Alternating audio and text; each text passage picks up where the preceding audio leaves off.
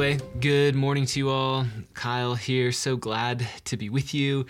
How I long to see your face, to stand physically in your presence, maybe even like some air high fives 6 feet apart from one another. Oh, Lord, hasten the day. Well, before we get into the bulk of our teaching today in Mark chapter 4, I just have like a quick pastoral word, something that's been kind of stirring up this past week. And I know that for many of us, and I count myself right in the middle of this, that this season just is a mixed bag. It just is kind of odd.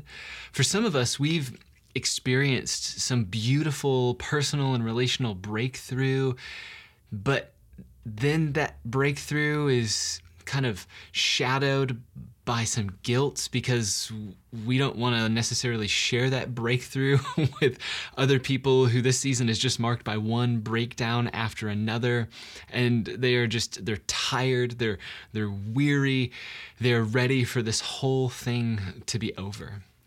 And wherever you yourself this morning or this afternoon or evening would plot yourself in this season, whether this has actually been a beautiful season of rest for you and reconnection with the Lord, or you are just thankful that you're here, I have this to say to us, myself included: a new thing is coming. See, what was will no longer be. Like, we're not going to get back to what it was, like the normal, like that nostalgic sense that wants to draw us back into the past and replay it in the present. That is simply gone. And so my invitation to you from like a place of love is start grieving that thing. Perhaps the first step in that process is just to recognize that there is a new thing coming. And part of the way that we recognize that is by simply seeing that the moment we're in is different. And that's okay.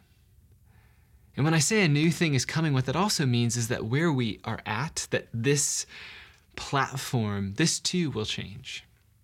And what this means for all of us is that there is a lot of change happening. More than I think we've prepared our hearts to receive. But you may not have known this. This is actually a beautiful place for us to be. This is a beautiful place for us to be today in this tension of ongoing and persistent change and challenge. Because today, in the gospel according to Mark, Jesus is teaching it's coming in the wake of conflict. In fact, it's coming close on the heels of him being mobbed by a crowd, being told he was possessed by a demon, and that he was out of his mind by his family. See, where we are today is a beautiful place because where we are is with Jesus in the wake of a tense moment. Like, it would be totally fine for us to say that Jesus knows a thing or two about tense moments, about conflict within his own crew and outside of himself. And what's surprising to me, amidst all of this conflict, is that in the wake of it, Jesus decides to tell a story, which is a totally Jesus thing to do.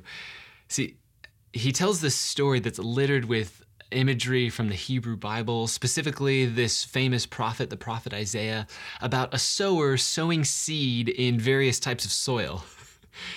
And then after he goes through this story, that he's speaking to large crowds of people who just mobbed him, those around him and his disciples, I imagine with these bewildered looks on their face, they turn to Jesus and they ask him, what in the world was that all about?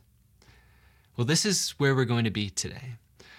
We're going to be in a little story about a story. We're going to be in this section of Mark 4 where a parable is explained. And over these next few weeks, this is what we'll do, is we're going to slow down with Jesus in the parables. And so if you have your Bibles, you can flip or tap your way on over to Mark chapter 4, starting in verse 11. Because this is what Jesus was on about.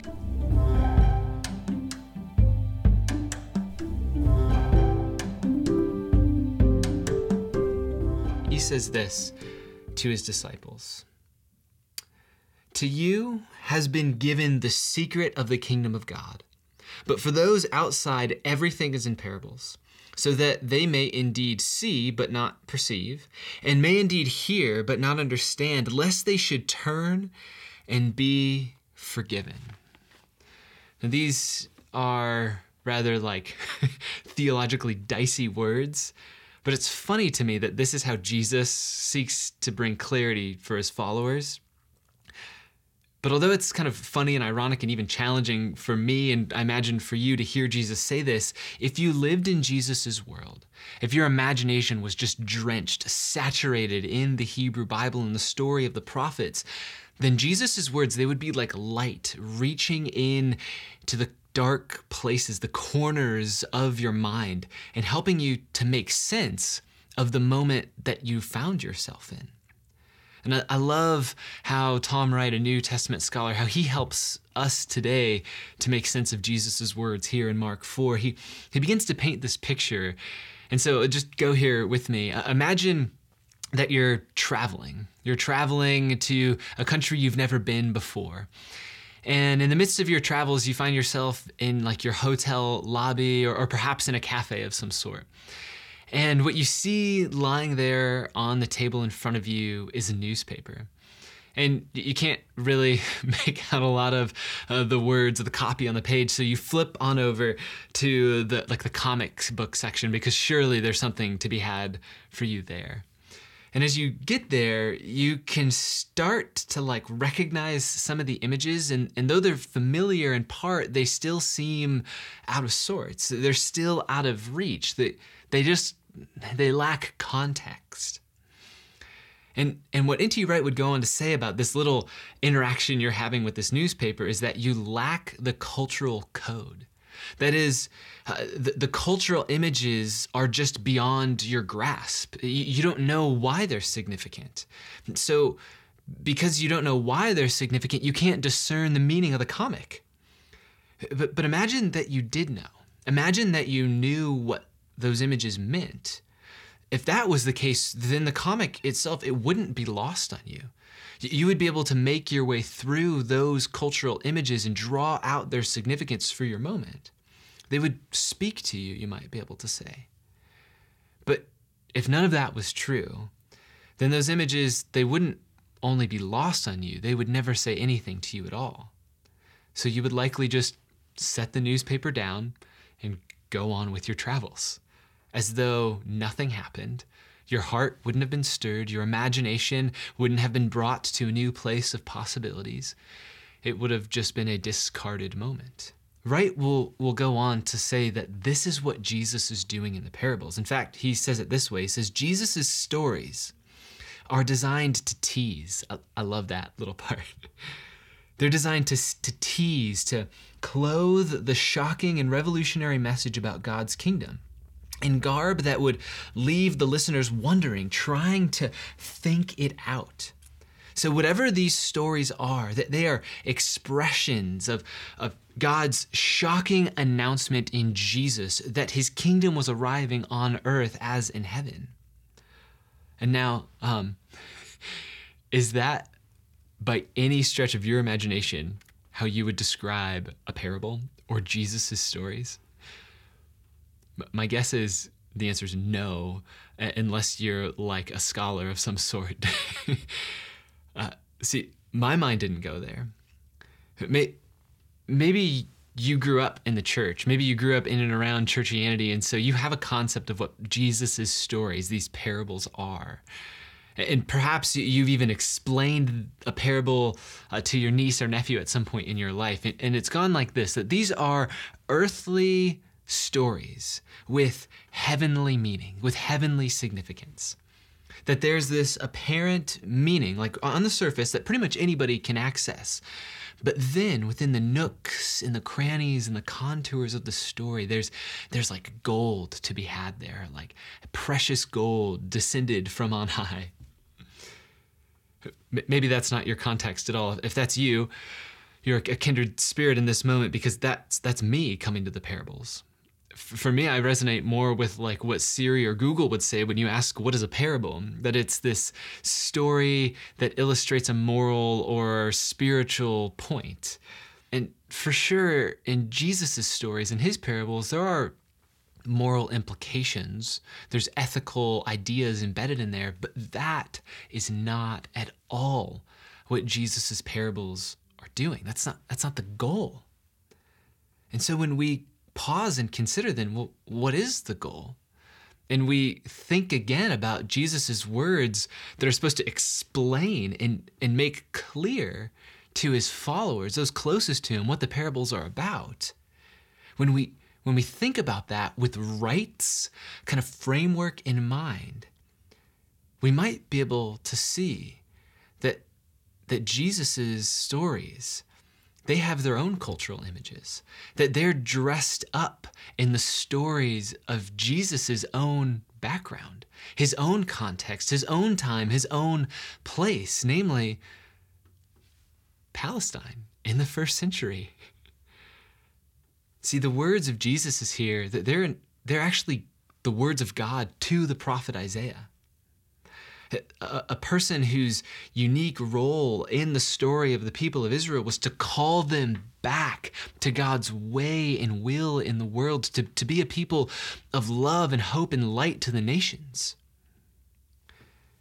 And these words that Jesus echoes here, that he quotes, they come specifically from Isaiah's well-known vision in Isaiah 6. It's this moment where he's commissioned in the presence of the Lord to continue to go to the people of Israel.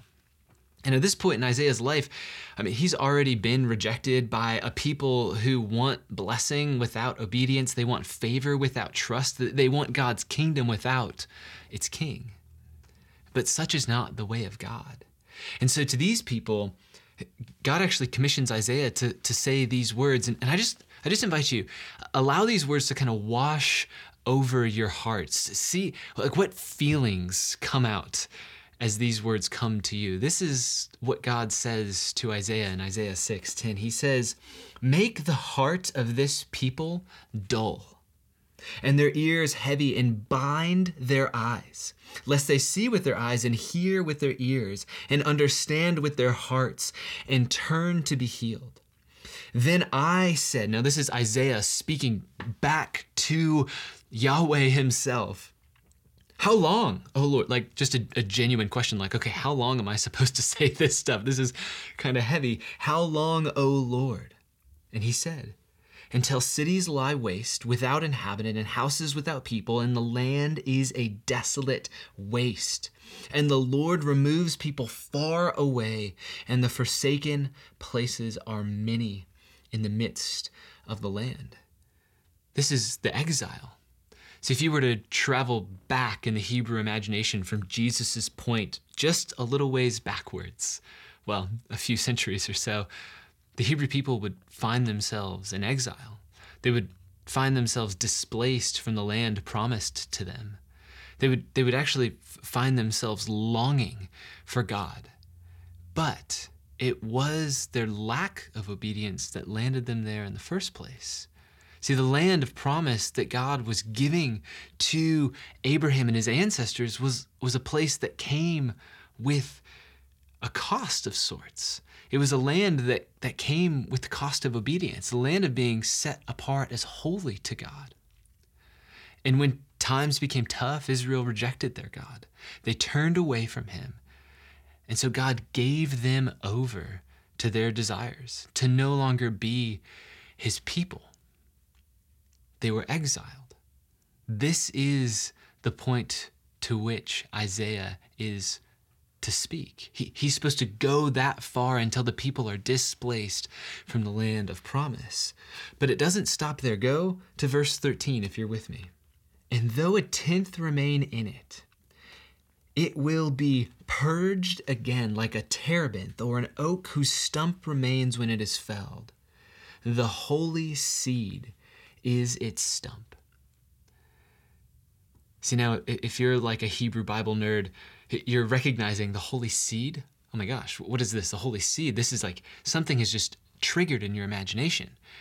Well, this is what Jesus is doing. This is like a giant hyperlink, inviting the people of Israel there with him to think, oh, this is what's going on. See, Jesus, he taps into the prophetic imagination of Isaiah, a prophet who's calling God's people back to himself, saying that yes, exile will come, but there is a hope beyond exile, that there is a holy seed that will remain, that God will bring his people back to himself.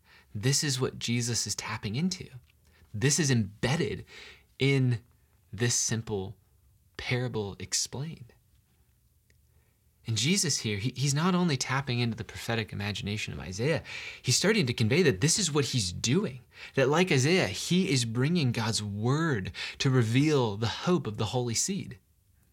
Jesus is basically saying this: the moment that we're in, it's exactly like the moment that all of the prophets have been in.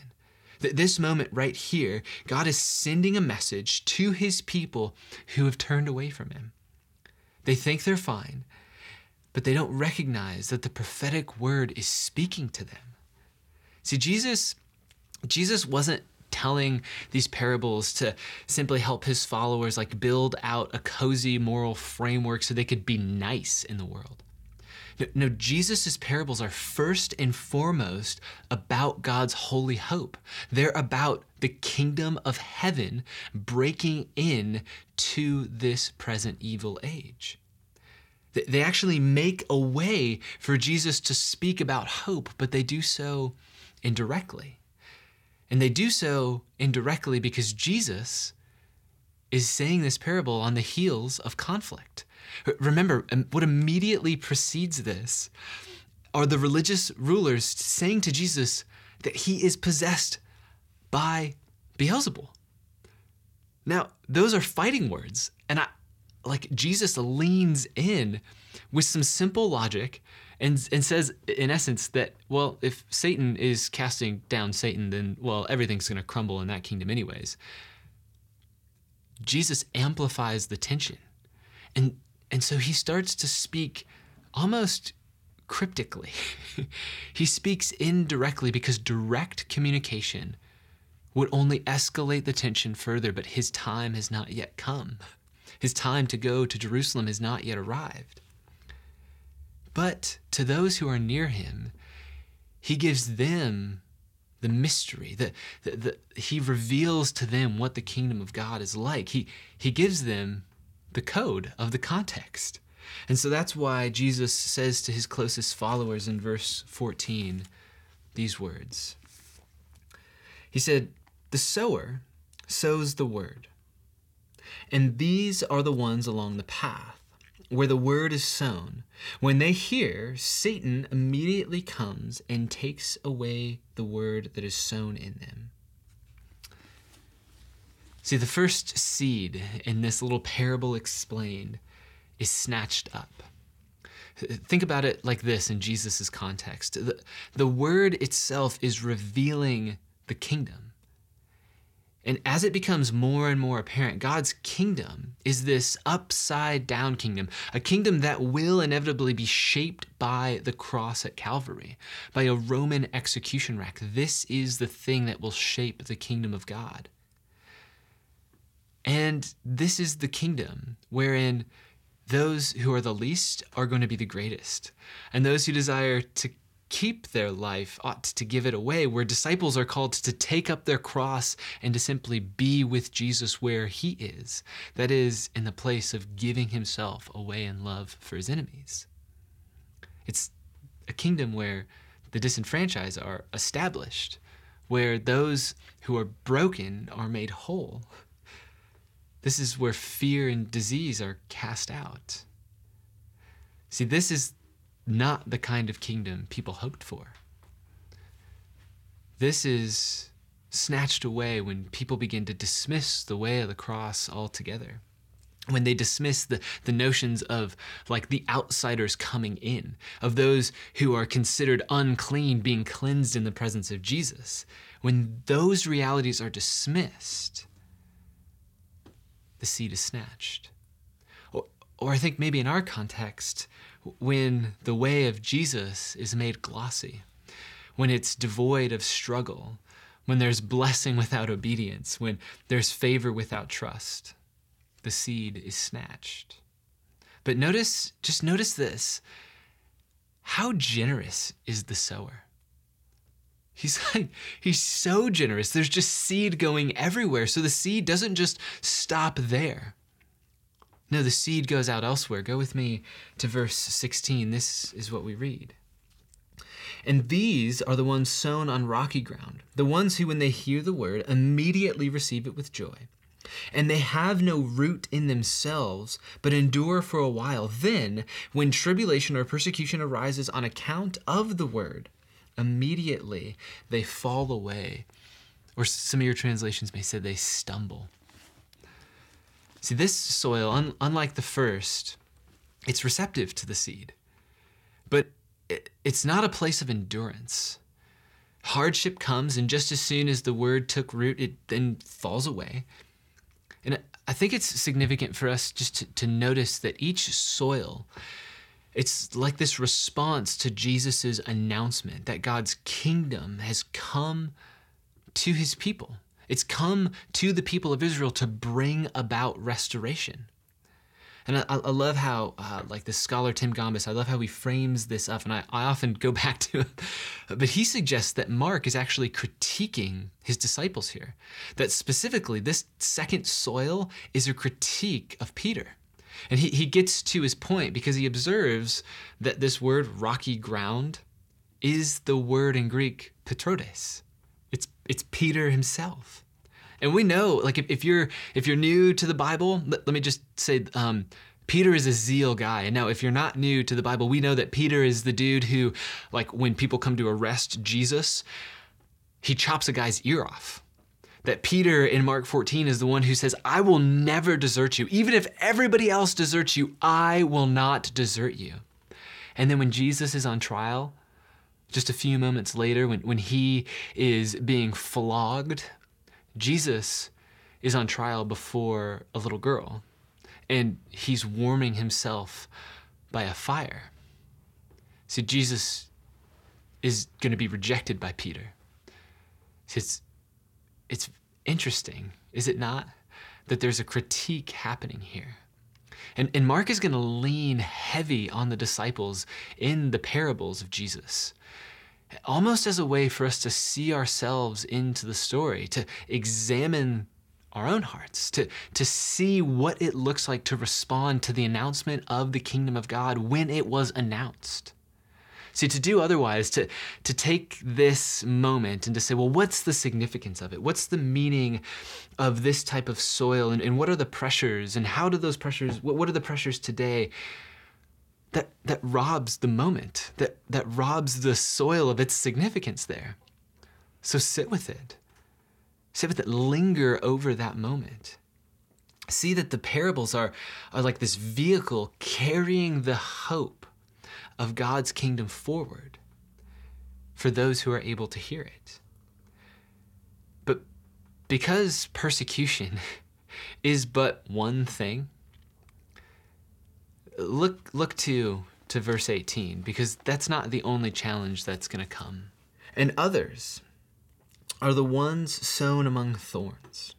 They are those who hear the word, but the cares of the world and the deceitfulness of riches and the desires for other things enter in and choke the word, and it proves unfruitful.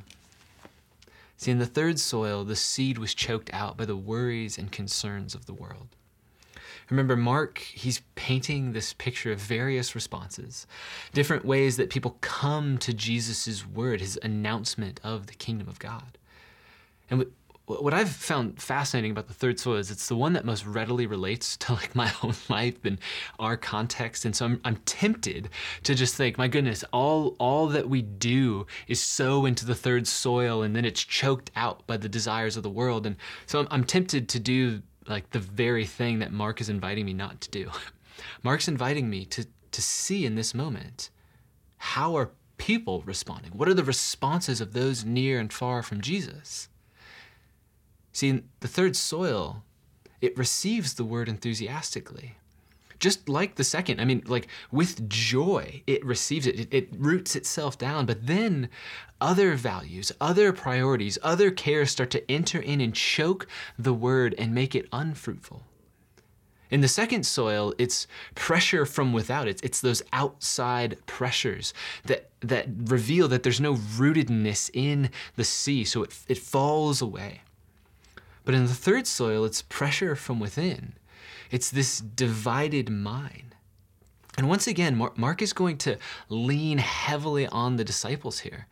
It's almost as though when Jesus is explaining this, he's giving an opportunity for those near to him to check their allegiance.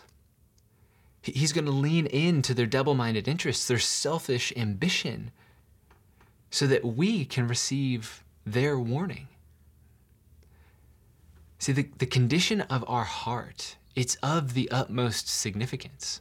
This is like the place from where life will flow. It's the seat of our mind, our will, our emotions, our intellect. It's going to be the picture in the biblical imagination of like where all of our life will flow from. This seems to be the soil, the condition of our heart.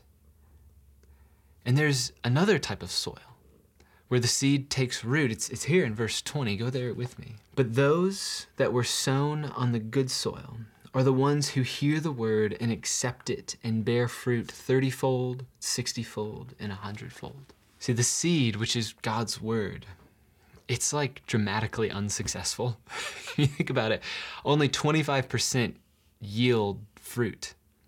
But the 25% that does yield, it's ridiculously fruitful. In this time and context, there would be an average yield of around 7-1. And if you did like a 10-1 yield in one harvest cycle, it would be like you were just killing it. That would have been a stellar harvest. But in the fertile soil, it's not 7-1, it's not 10-1, it's 30, it's 60, 100. I mean, these are crazy, almost outlandish numbers. So if the parables are a vehicle carrying the hope of God's kingdom, what does this hope look like? Well, that's the question that the parables make us like look for and long into. Remember this past week, if you can think that far back, we did this little mental exercise where we imagined ourselves as this first century Galilean. We were maybe a farmer or something like that, a fisherman, a fisherwoman. And we went and we would hear Jesus. He was proclaiming that the time was fulfilled. The kingdom of God was at hand. Repent, turn to him, believe, trust him. Imagine what it would have been like to hear Jesus teaching this, to be along the shore of the Sea of Galilee, hearing him talking about this. You would know the yield that farmers had from their harvests.